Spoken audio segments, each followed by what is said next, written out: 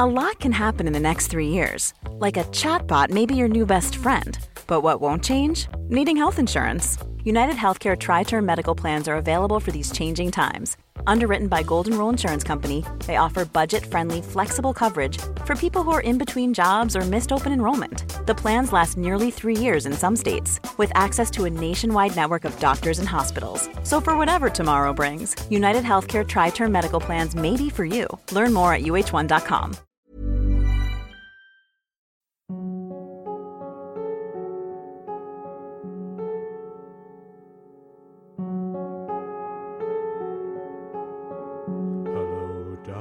My old friend, I've come to talk with you again, because a vision softly creeping left its seeds while I was sleeping, and the vision that was planted in my brain still remains within the sound of silence.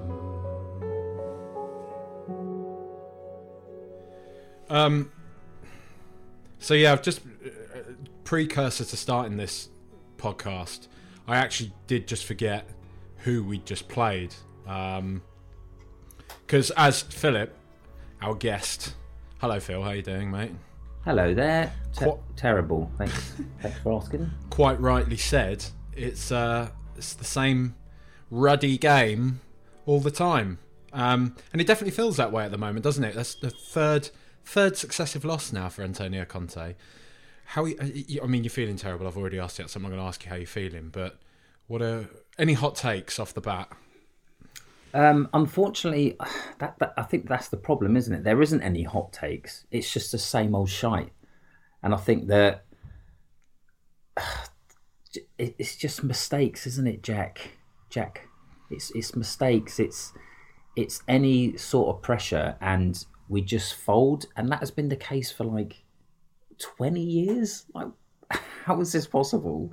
You say what you want about Conte and, possible takeovers and blah blah blah. We've seen so many iterations of this football club over the last couple of decades, and it's just the same thing that undoes us. You watch other games and you're not as emotionally invested in other teams, so you might kind of view it a bit differently, but I swear that the way that we lose games is down to us most of the time.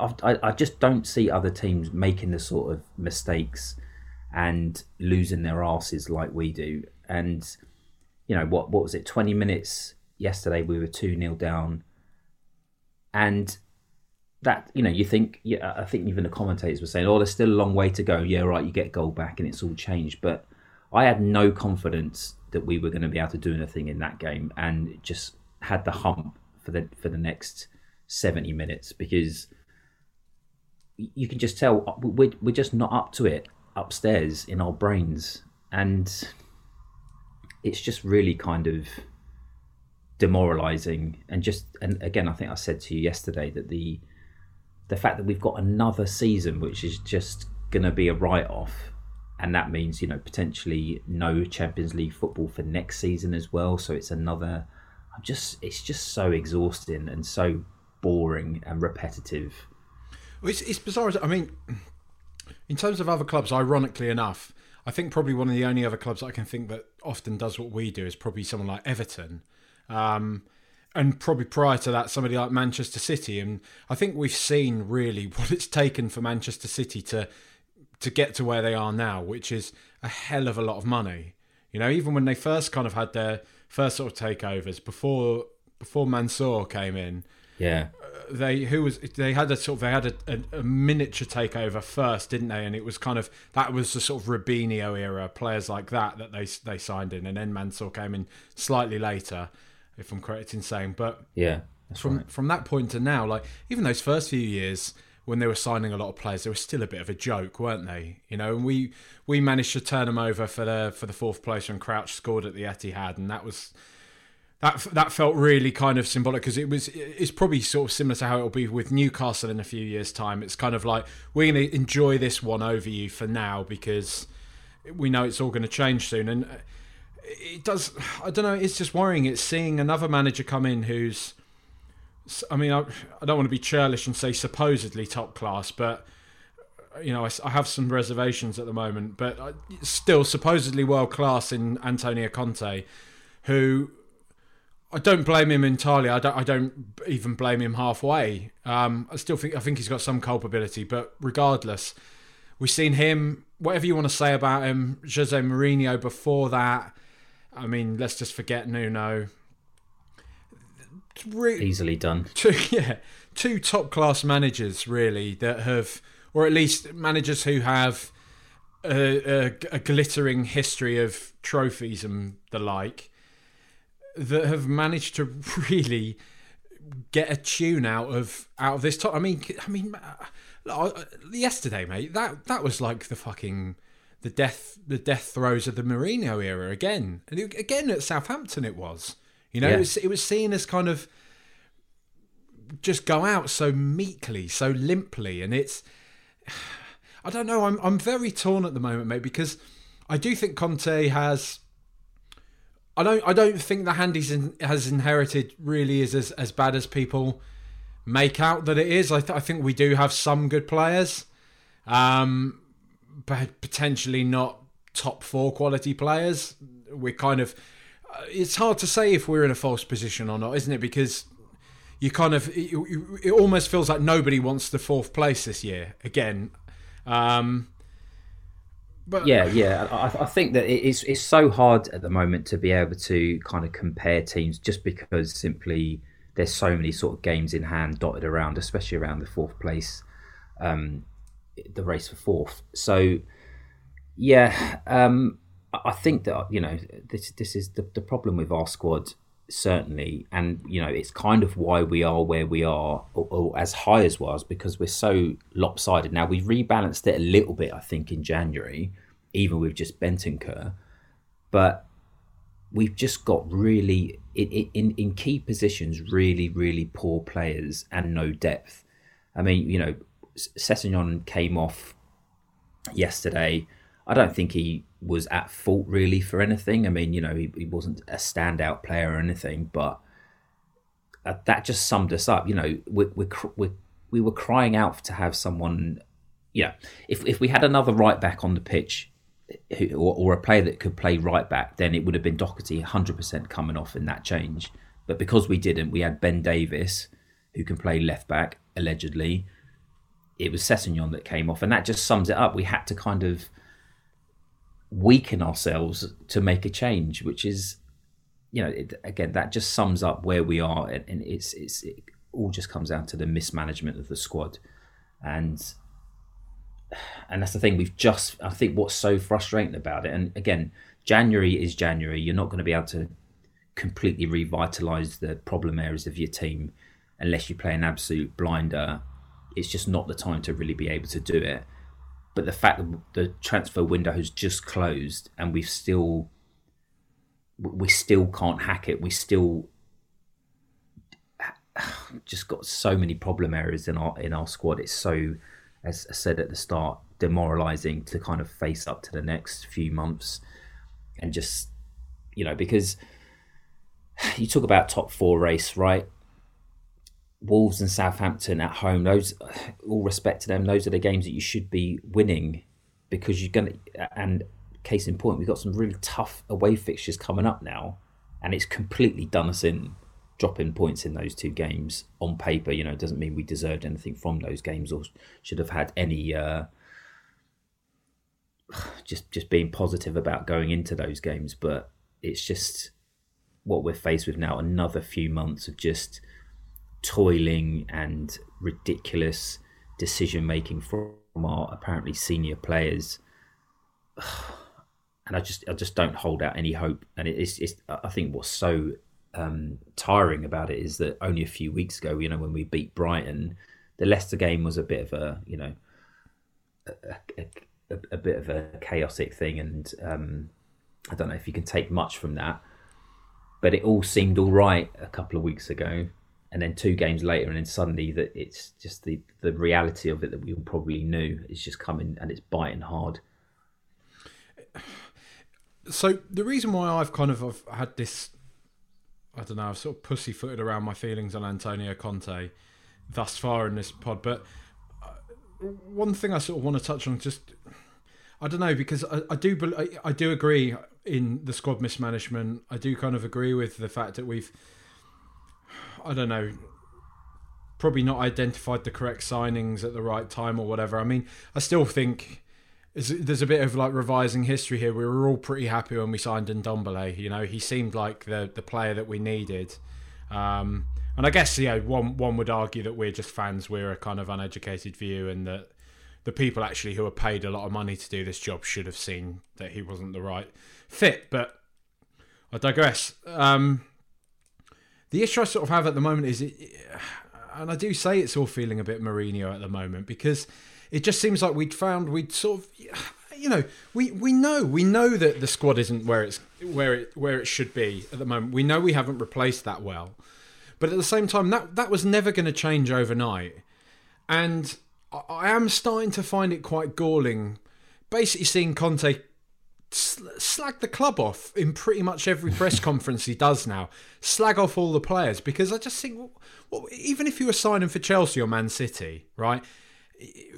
We do need there's like you've just touched on there. There's so much to rebuild, and that is slapping us around the face now. But surely he's seen that. Like, he's a smart guy, Conte. He knows what Tottenham have been for the past few years.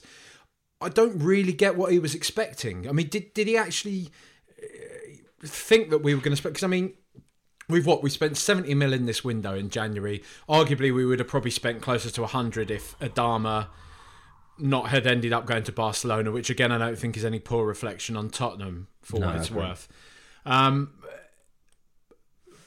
I don't quite get it. I don't really get, like, you've got the players, right? They are what they are now. Yeah, they're not perfect. We all know that. But if you're relying on them till summer, I just don't understand the point of like digging them out constantly now. Just sort of get on with it. Because it is starting to irritate me a bit. You know, and I think my biggest fear about Conte, and I flip-flopped on this so much because I had this problem in the summer when we were after him, and I sort of questioned whether or not he was the right fit for a club like Tottenham. And then obviously we went through the Nuno shit and we were linked with Conte again, and I was just like, bang, get him done, please, come on. Whatever I said about him, get it done. But again, I am finding myself in this position of like, look, here we have a guy who, I'm not going to doubt his ability to manage a top level team. I'm not at all. He's obviously brilliant. He's won nearly the lot that you can win in football. But at the same time, with managers like him, there comes a certain, I don't know, they've got to preserve their ego. They've got to preserve their reputation at the same time as doing a good job for Tottenham. It was fine when we had Pochettino because he was a sort of unheard of. I would liken him almost directly to a Potter now at Brighton. That's probably what Pochettino was, that kind of young manager that's doing good things with a lower league team, but people aren't quite sure whether or not they want to take a punt on them. The sort of stars aligned, and we didn't get De Boer, I think it was in the end, or what's his name, the other Dutch one as well, that ended up going, Van Gaal. And so we ended up with sort of Pochettino as a byproduct of that, and it worked because he was a young manager that hadn't really achieved anything yet, and arguably people would say he still hasn't, but hadn't achieved anything notable at that point other than getting Southampton playing all right football. So he was wedded to the project. He was wedded to the fact he'd had a step up in a club like Tottenham. He was sort of wearing that with pride, and he believed that he could turn them into a sleeping giant. And he could take this sleeping giant and turn them into something great, something better than what we'd seen ever. And he did that, arguably, but at least in the Premier League era. And now I'm sort of coming back to this place with Conte where I'm like, look, we got this fella who he is brilliant, and I don't. I understand it. I get it. I get it fucking tweeted at me in varying degrees of whatever tone. But yes, I totally understand the point. If you back him, this is Antonio Conte, he's one of the best managers. Yeah, that's all well and good. But the reality is, and we can probably half dig out the ownership on this, but then also I think we need to get real on this. We aren't Manchester City or Chelsea for a start. We're not Manchester United either, who can't really compare with those two in terms of financing, but are still probably in a little league of their own. Like we're not gonna give anybody, we're not gonna give any single manager at all 300-400 million pounds in his first transfer window to turn this club around. Like, which is probably what it needs over time. It probably needs hundreds and hundreds of millions to get the club fit and firing again. But that isn't going to happen, right? And so, as we're already seeing now, Conte, I think he said in that, not in the press conference, in the post-match when he was wearing the cap and he was pitch side, and he was saying something like, it's going to take a lot of patience, and that I'm not the most patient, or something like this. And I'm thinking like, well, fucking hell, mate. Like, I just what are you doing? Like, what's the club doing again? Why are we doing this? Is it just another vanity hire? Maybe it's not. Again, like I say, it was an amazing appointment, but I'm on paper it was anyway. I'm just questioning whether or not Spurs have actually sort of done themselves again. If we're going to waste another 2 years now on a guy who's going to try as he might to get a tune out of these players, when really, it just seems like he's the manager that you bring in when we're primed to win something, not when we're in the stages of a fucking rebuild. And that's what we're in right now. The team needs to be rebuilt. We don't need the finisher. We don't need the closer here. I don't know. What do you think of it, mate? Because I'm, I mean, nuts. No, I mean, I think that's actually quite pertinent, tying yourself in knots, because I don't have anything against Conte necessarily. Yeah, right. His system might not match these players and continues to, and all that sort of thing. But that's minor. I'm just a bit more like you, I guess, in the sense that what is he doing here? What is he getting out of this?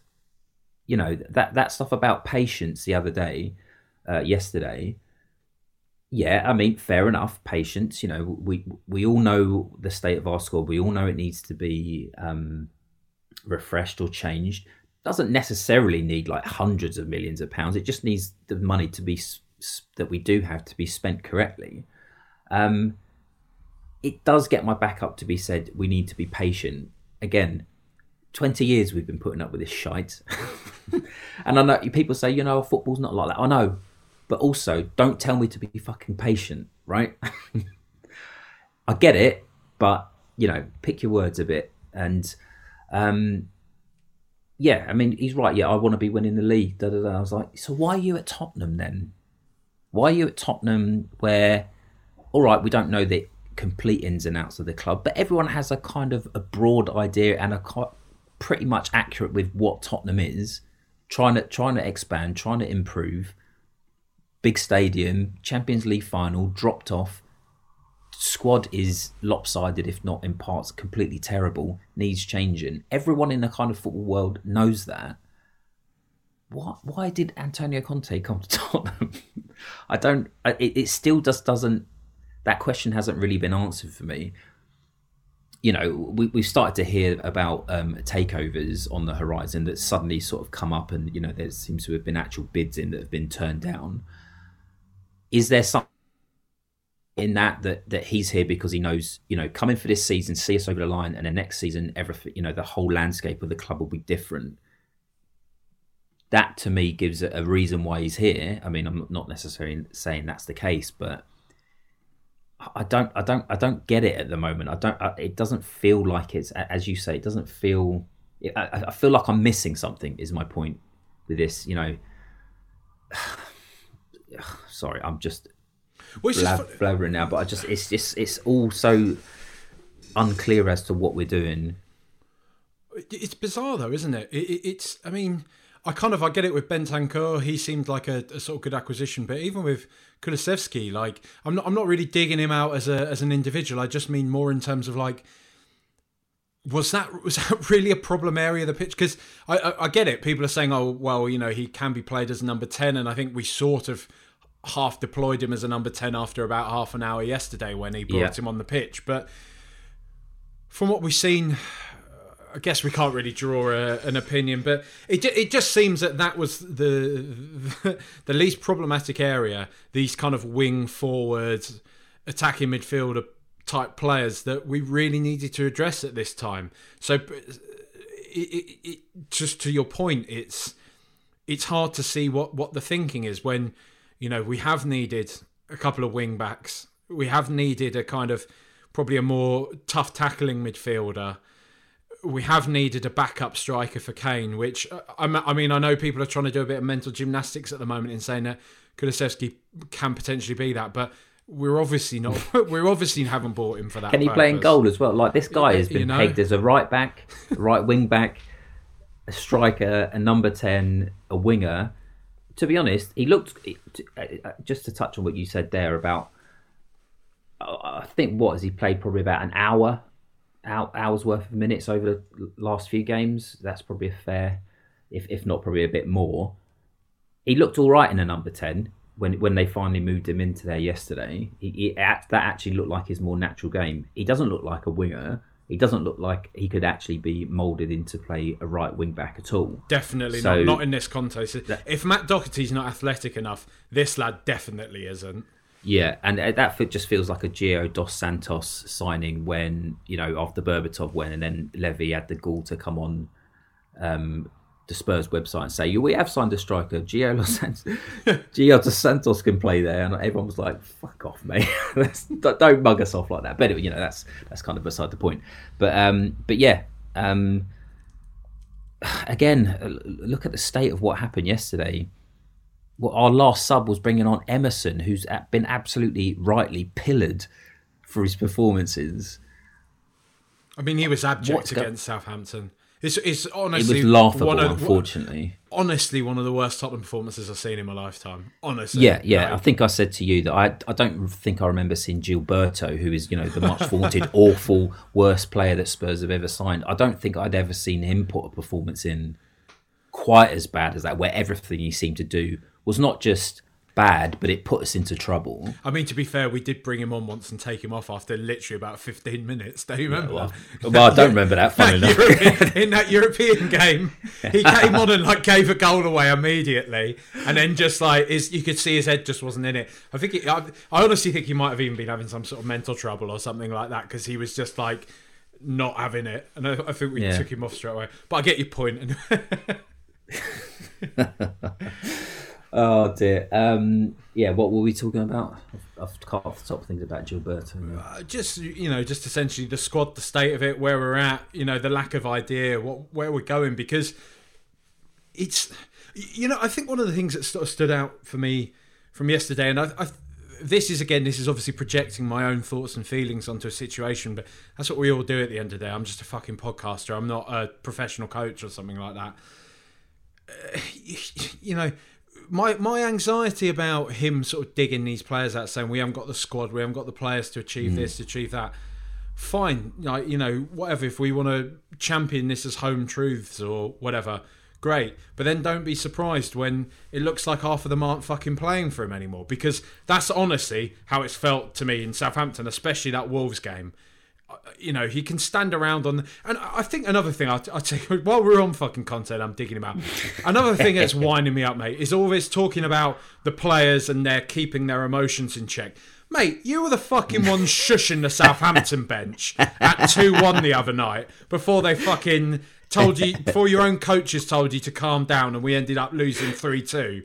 So, do you know what I mean? There's a lot of hypocrisy going on with this fella. Yeah. And I do have to hastily make the point that I do think he's actually a brilliant manager, and I do feel probably quite privileged in a way that Tottenham have him in charge. But at the same time, the fella isn't infallible. I'm not buying into this cult aura around him on Twitter at the moment, where we are just lowly little Tottenham and we just have to suckle from his teat, and whatever, consume every single kind of morsel that he gives us. He deigns. Fuck off, man. At the end of the day, we're paying the fella to do a job, and at the moment, he's doing a pretty shit job of it.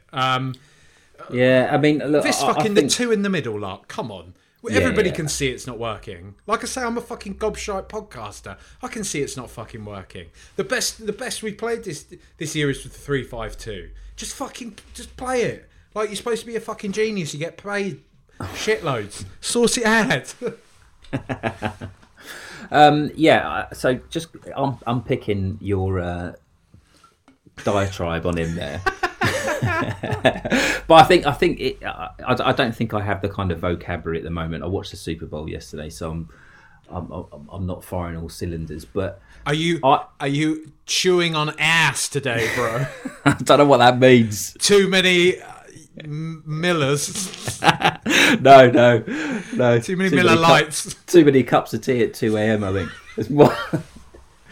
But so I think so again, it comes down to the fact that you're saying about lowly Tottenham, right? And you know, how dare he sort of like, you know, we're suckling from his teat and all that, which is an evocative image. But I think that, but I think it's something in that, and we know our squad is shit. We want to be better. We've kind of said for years that, you know, we need someone to stand up to the leadership or the ownership of the club and say, this needs to change, that needs to change.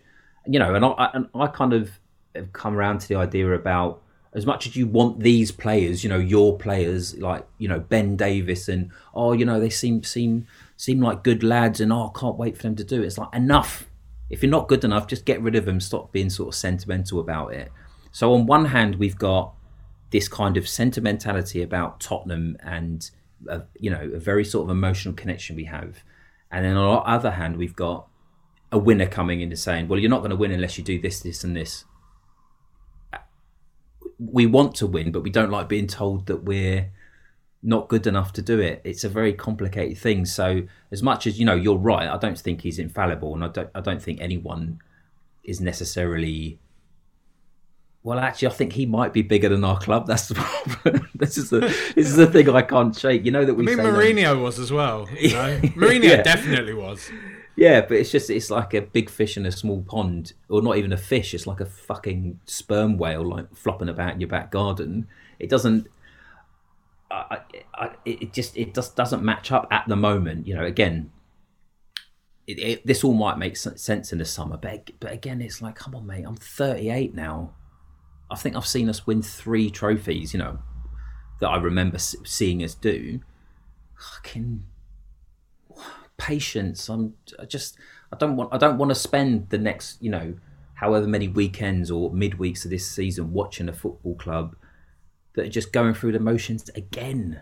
That's the thing that is getting to me. That's the thing that I was so annoyed at the game yesterday. But you're right. Like, he does have a responsibility to get the best out of them. And maybe he is. Maybe this is the best of them. Maybe they just really are falling off a cliff. Speaking of which, Harry Winks is back, isn't he, mate? Yeah, I mean, this is it. So if we were sort of picking out individuals, I mean, I would immediately say off the bat, despite having initially impressed, the trio of Sanchez, Winks, and who the fuck else was I going to say? Christ. Ben Davies. Yeah, Ben Davies in particular. Those 3, mate, like, just past couple of games, man, just go. Just like they're just not good enough. Like, you can just see it now. I don't think they're bad players. I think, like, Winks gives his all every single time he plays. He obviously loves Tottenham. I think Ben Davies he's a very solid squad player. He's somebody that should be there on the bench should we need him. But now, should Tottenham be relying on him in the year of 2022 to basically form part of our defence that's going to push us into the top 4? Absolutely fucking not. Like, yeah, you know, and it doesn't really come down to his ability for me. You know, he's known as Gentle Ben. No more of that. No more of that mindset. You know, you can't have someone who falls to pieces. All right, you know, Lloris for the second goal yesterday, that was a bit for the first one as well, but the second one particularly where Davies was involved, where he just abysmally, like, you know, played Davies into danger. which is awful, but have a bit of composure. Just put the ball out. Don't lump it back into the middle of the park. Like, what? It doesn't... This is it, mentality of these guys, and I've just had enough of it. I don't care. I mean, all right, I was saying that I was sad to see Dele Alli go, but still, we can't have it both ways. We can't have this sentimental approach to these, our boys, ARE boys, who just have let us down over and over again. Enough. Just get rid of them. Just napalm the whole thing. Burrow is a furniture company known for timeless design and thoughtful construction, and free shipping, and that extends to their outdoor collection. Their outdoor furniture is built to withstand the elements, featuring rust-proof stainless steel hardware, weather-ready teak, and quick-dry foam cushions. For Memorial Day, get 15% off your Burrow purchase at burrow.com/acast, and up to 25% off outdoor. That's up to 25% off outdoor furniture at burrow.com/acast. This is Paige, the co-host of Giggly Squad, and I want to tell you about a company that I've been loving, Olive & June. Olive & June gives you everything that you need for a salon-quality manicure in one box. And if you break it down, it really comes out to $2 a manicure, which is absolutely insane. It's also so easy to get salon-worthy nails at home with Olive & June. The difference between how your nails used to look when you did them yourself and now with the Mani system is a complete game changer. The best thing about Olive & June, too, is it's a quick dry. Dries in about 1 minute, lasts for 5 days, and full coverage in up to 1 to 2 coats. Visit oliveandjune.com/perfectmani20 for 20% off your first system. That's oliveandjune.com/perfectmani20 for 20% off your first system. Because I mean, I cannot quite understand. I can't quite see how, if this is just, like we say, if this just is the new manager bounce wearing off, and again, it's the ability of certain players coming to the fore, that's frustrating. But I mean, sort of to my point earlier, like, I still feel that whether or not we like it as fans, I'm sort of questioning whether or not Conte's approach at the moment is going to get the best out of what he does have at least on him at the moment. Because who likes fucking being publicly told they're shit at their job constantly? And I'm just worried that he's not really that arsed about what Tottenham do, and he's more just worried about preserving his image and his kind of reputation. This isn't me. That's that lot's fault.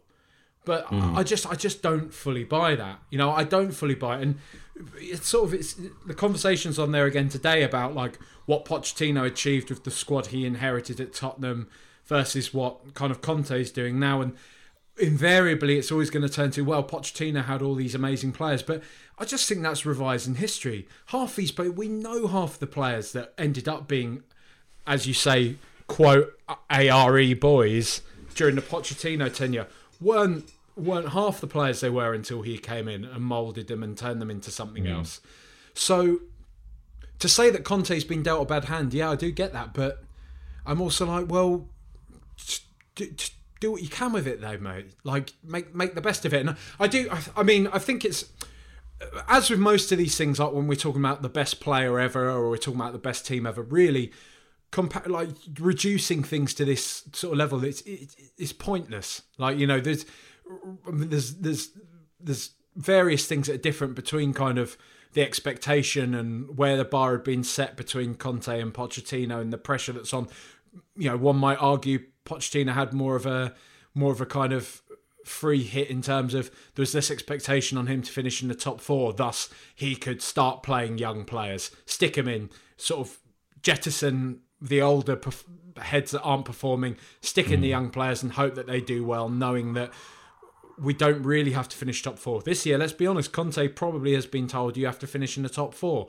And we always know that level of expectation is the enemy of academy players. We've seen it for years. I mean, you get the odd few that will come through who are obviously clearly exceptional for their age group, a Mason Mount or a Marcus Rashford or someone like that. But it's not like any of the clubs above us really. Phil Foden, another example. But Phil Foden isn't even a regular. He's not starting all the time, and he's described by some as a generational talent. I think we've all seen the ability that he holds. And it's just the reality of life at this top end of the league is, I think if a manager is faced with, right, I can play Davinson Sanchez, who is, he's a Colombian international, looks great on that stage, has done great things in an exciting Ajax team, has played alongside some of Tottenham's best defenders in the past few years. He's probably learnt a few things on his day, is a very good player.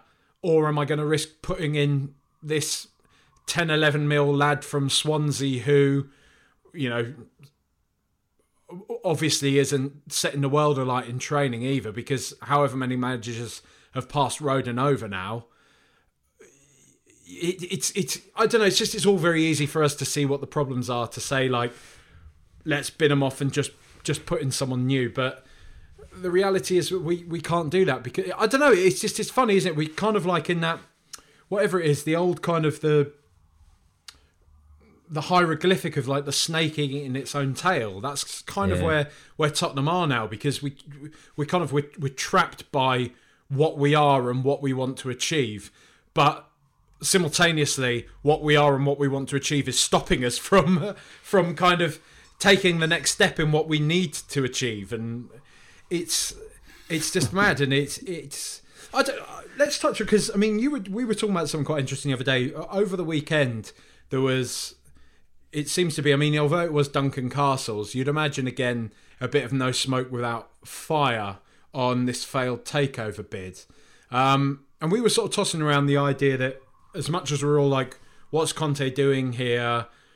What's going on? I mean, potentially there is this idea that he has been told, look, there's big investment coming very soon. We need to kind of finalise the details on this, but it will be coming, there will be money, and we'll be back. But we need you first to be the kind of the draw to this. Is there anything you sort of want to expand on that at all, mate? I mean, because it's pretty sound, in my opinion. I think so, yeah. It's, again, Occam's razor. It's a good way to view life. All the signs are pointing to that being the case. I think I said to you yesterday that the fact that, people say ENIC has invested in the club. They haven't really. They bought the club and then they've kind of, upped season ticket prices and whatever. So it's the fans who have invested in this club. And now ENIC are basically just going to bin the club off. That's good, but my back is a little bit up about that. But anyway, that's beside the point. It makes sense, doesn't it? That theory that Conte is here is they said, look, come in this season, steady the ship or do whatever. He doesn't seem overly stressed out. That's the thing. He doesn't seem like he's pulling his hair out, which he wouldn't do because it would quickly all fall out. But I do. It does seem like something. Again, it's this why that this question that I've been asking myself. Not just about Antonio Conte, just every aspect of my life. But why is he here? It doesn't quite make sense. Levy's gone, that whole side, it's gone very sort of quiet. I think there's something valid in it that we will be bought out pretty soon, if not, end of this season towards the summer. And it'll be a whole new kind of... well, obviously, we'll have more investment, we'll have more money, we'll have a different operating model. I can see it happening. I don't think that's necessarily wishful thinking either. That's looking at, suddenly there was a bid for 3 billion, which, 2.3 billion, and then the 700 million debt. That was, that was on the table. We turned it down just because of the fact that it would have to go on the stock exchange. That suddenly feels like, things are happening in the background that it's not being leaked to us. We're not knowing about it. So yeah, I definitely think that it's a plausible idea. How do you feel about because I'm interested to know if it'll be a straight up takeover, new board, everything like that, or if it's going to be like a big investment, buying it's buying a large part of the club. It's buying, I don't know, the chance to be kind of affiliated with whatever the first NFL franchise in the UK or whatever it is that you'd imagine will probably come with American money, you know. Because The Athletic, and again, this is something I got dug out on Twitter for saying, is because I guess people thought I was suggesting this as my original idea. I was sort of commenting on the news that Daniel Levy will probably stay in charge, whatever happens in terms of any sort of potential takeover, even if it's just in a kind of stewardship interim period. And I was sort of saying I don't actually think that's the worst idea. You know, we don't know what the kind of Soros family or whoever it is that does end up taking us over knows or doesn't know about football. You know, do we want somebody, or even if it's not them doing it directly, do we want some, you know, ghoul like Amanda Staveley or whoever it is? Do you know what I mean? Managing our day-to-day kind of, because that's the type of person that it would be, no doubt. Some sort of hanger-on to power and to money that can kind of dupe their way into saying that they know the landscape of UK football and all these sort of things. Because I completely appreciate the frustrations with Daniel Levy, and I share a lot of them myself, but I don't know, I've always just sort of, I've never fully bought into the, like, let's dig him out entirely type mentality, because, you know, we're the same sort of age, mate. Like, growing up, Tottenham were fucking awful. And you know, anyone older than us probably would say, well, we weren't, but that's what happened. We went completely downhill after the 80s.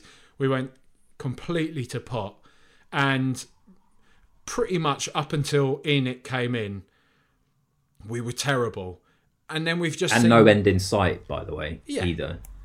And I just think it's very hard to deny that they have had a positive effect on the club in many ways when we look at where we are now. And I mean, you know, I get it. I think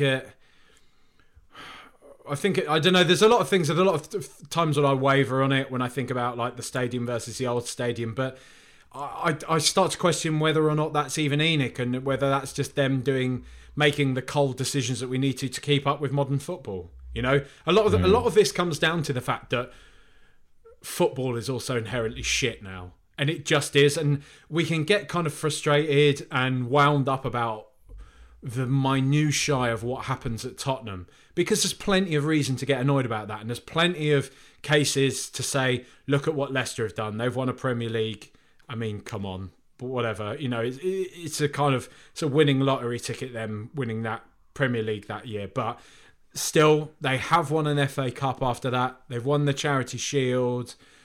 They've done well for themselves, and people would say, well, why haven't Spurs been able to do that? And again, I think it's kind of different. I think Tottenham are probably the team with the most fucking rivals in the world, I swear. Like, every game someone wants to put one over on us. You know, if it's not for the amount of London clubs that there are, there's just weird rivalries all over the shop. Teams like Southampton that just detest us. Teams like Leicester and that Wolves detest us. Don't particularly like us either. You know, because we beat them in a fucking UEFA Cup, like, in antiquity now. You know, it's.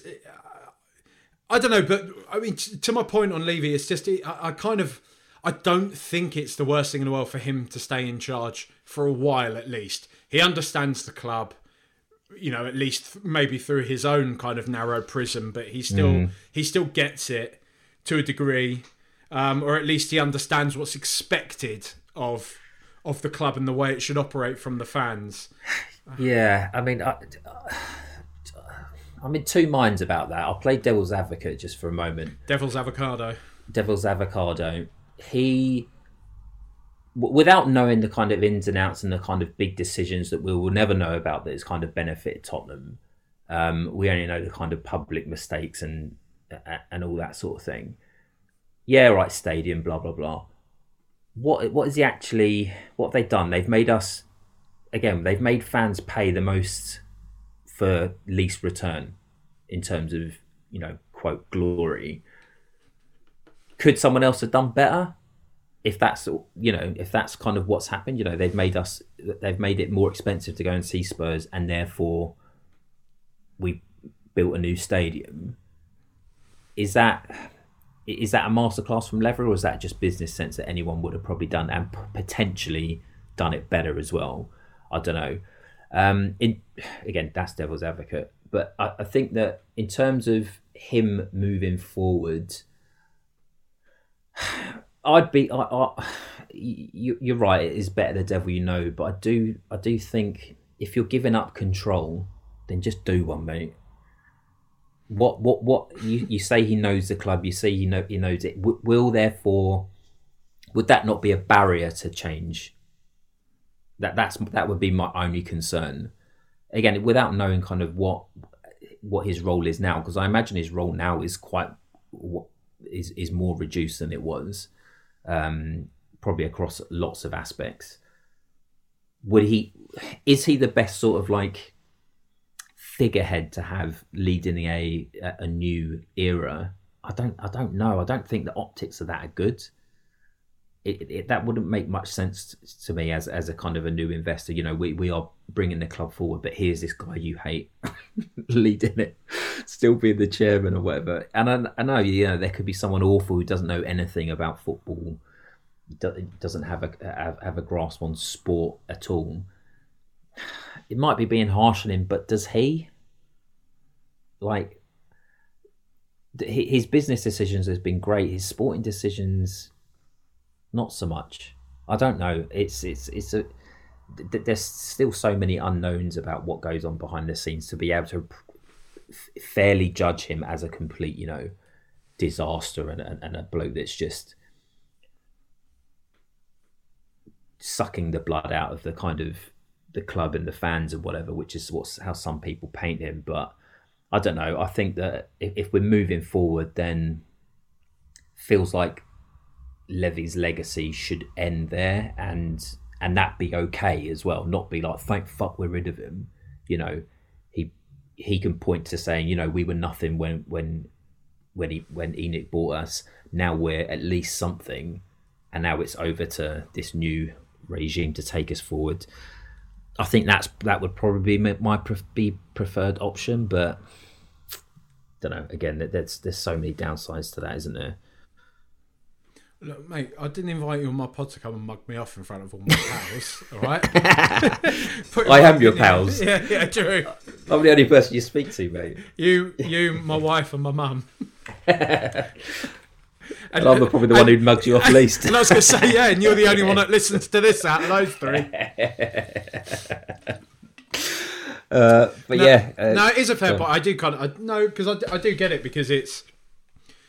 I think I guess given how sort of toxic the air is turning now, whether or not you agree with kind of ENIC in or whatever, ENIC out, it's.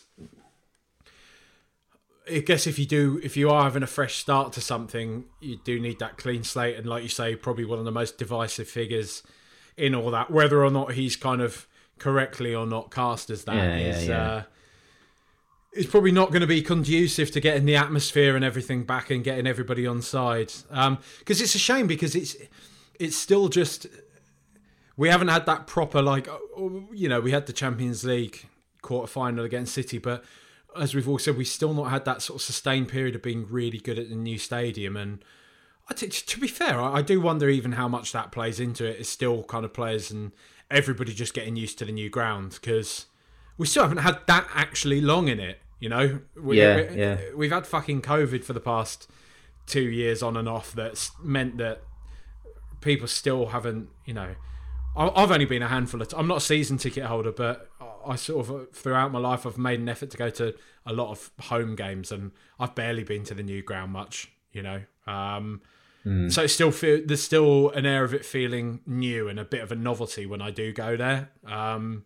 There's certain things that you can't force, and you're right, like the organic nature of what a stadium is to people, and what you know these it might be kind of romantic or mystical points, but you know the very kind of bricks and mortar of it feels like home. We're not there yet with that stadium for those reasons that you said, definitely.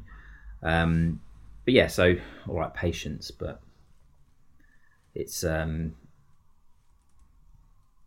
but I think if there is a new takeover, again, not to like double down on my mug off, I do think it's probably best if we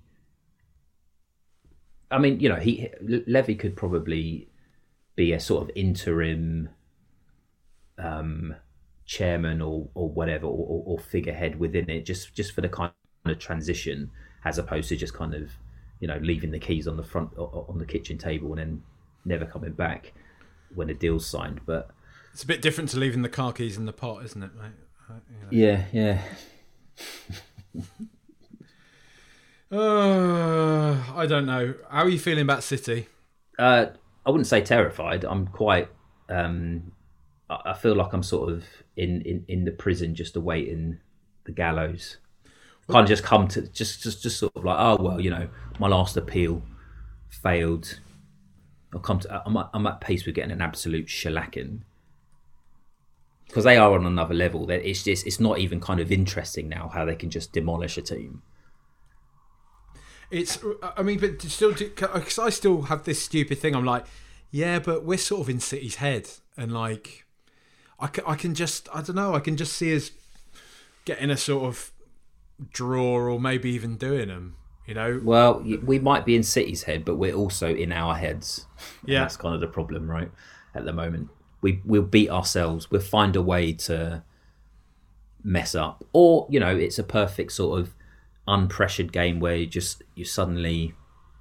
not expected to get anything, and they don't completely embarrass themselves. That's as much as I'll say. That's as much as, and that's not necessarily being positive or negative. That's just being realistic. We might not get completely dismantled. That's my prediction for the game. That's my positive prediction for the game. It's funny, isn't it? Because City's it's just never really a yardstick for how good or not Tottenham are, because I fucking Nuno beat him.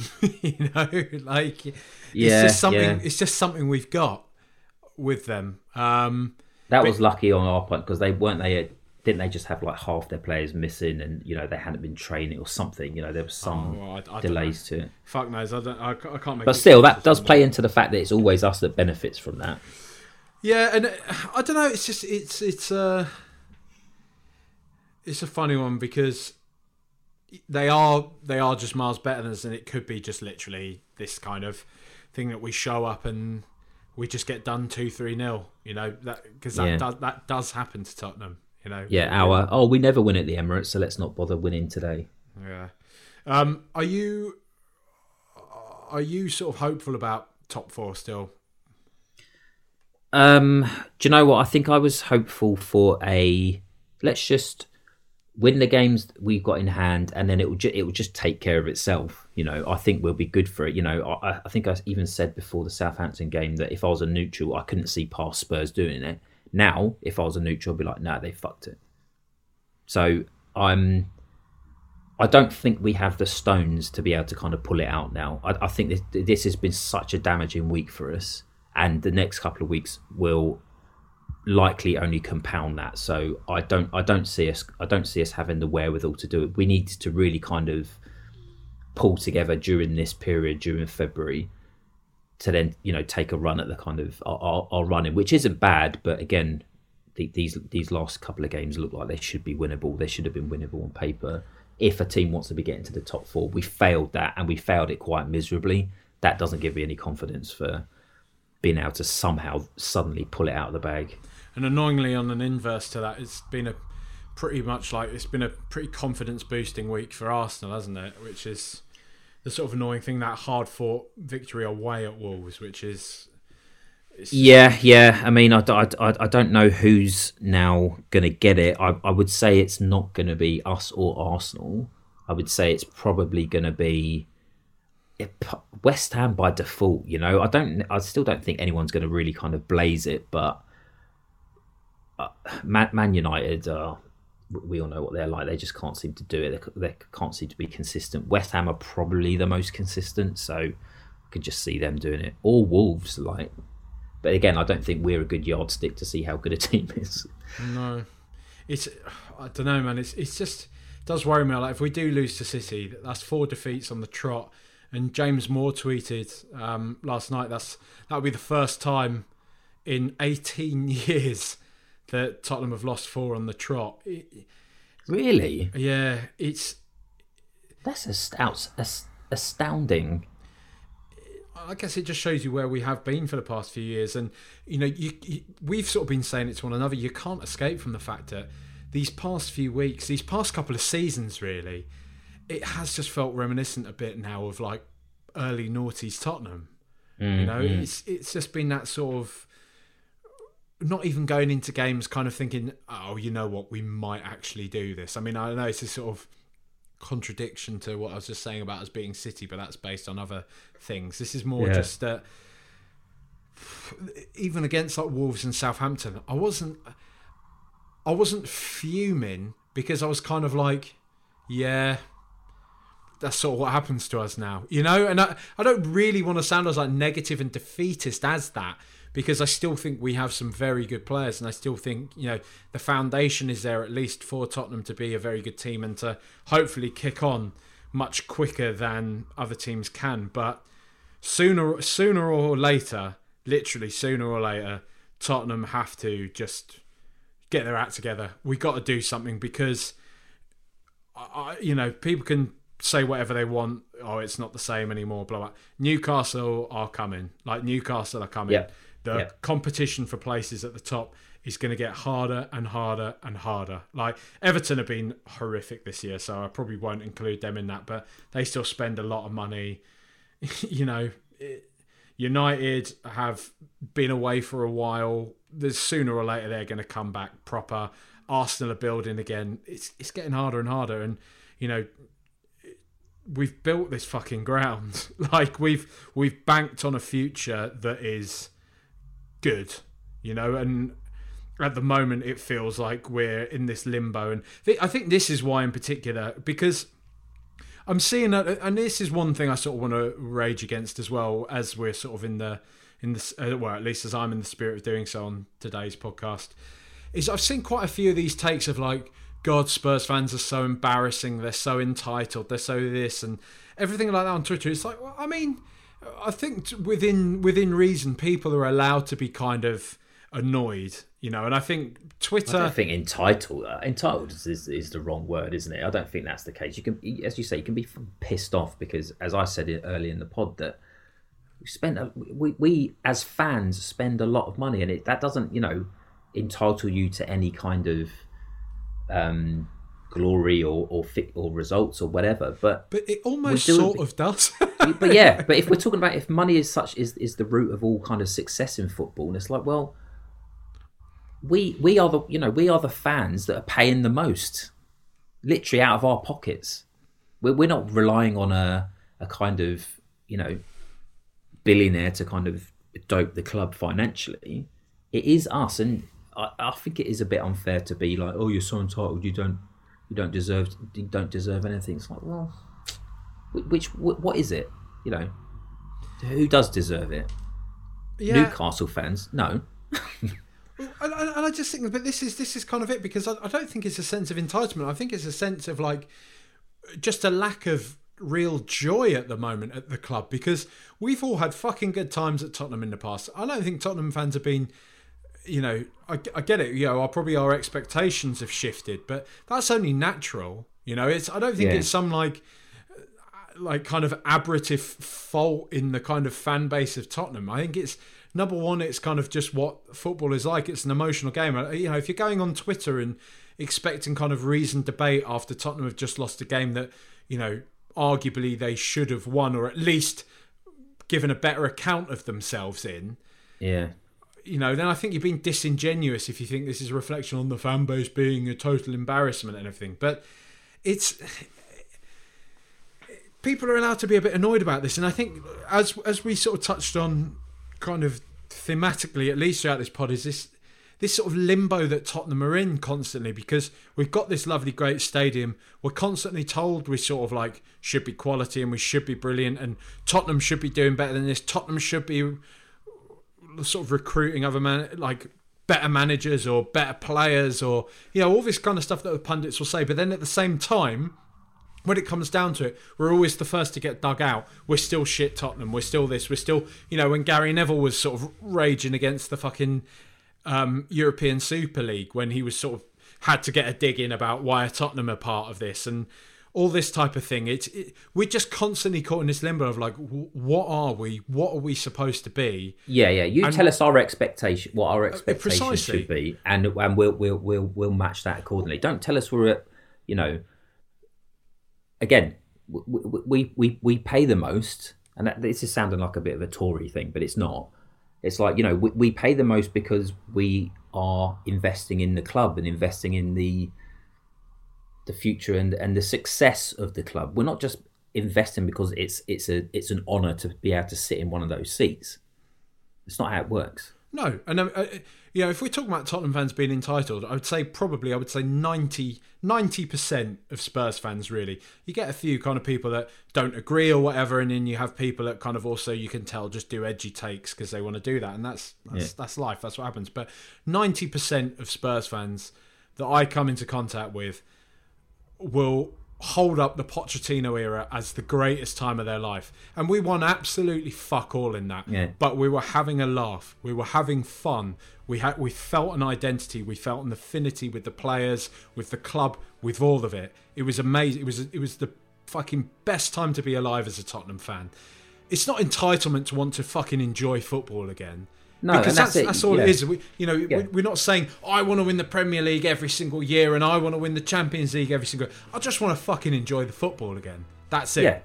Yeah, absolutely. It's just stop making me miserable. I don't no one deserves to be made miserable. It's not entitled to say stop making me feel bad about myself. That's all it comes down to. That is pathetic. But that is what it is. Stop making me want to tweet things in caps lock. You'll stop doing this to me, please. I'm begging you, please. You know that Phil Mitchell clip that people say, please don't do this. Don't do this. That's we should put that on the flag. Yeah. Please don't do this. Just hold it off. Get rid of the Pochettino one of him. One of him on the RG flag, standing with his arms out. Phil Mitchell's head on a big fuck off Union Jack in the centre of it. Please don't do this, THFC.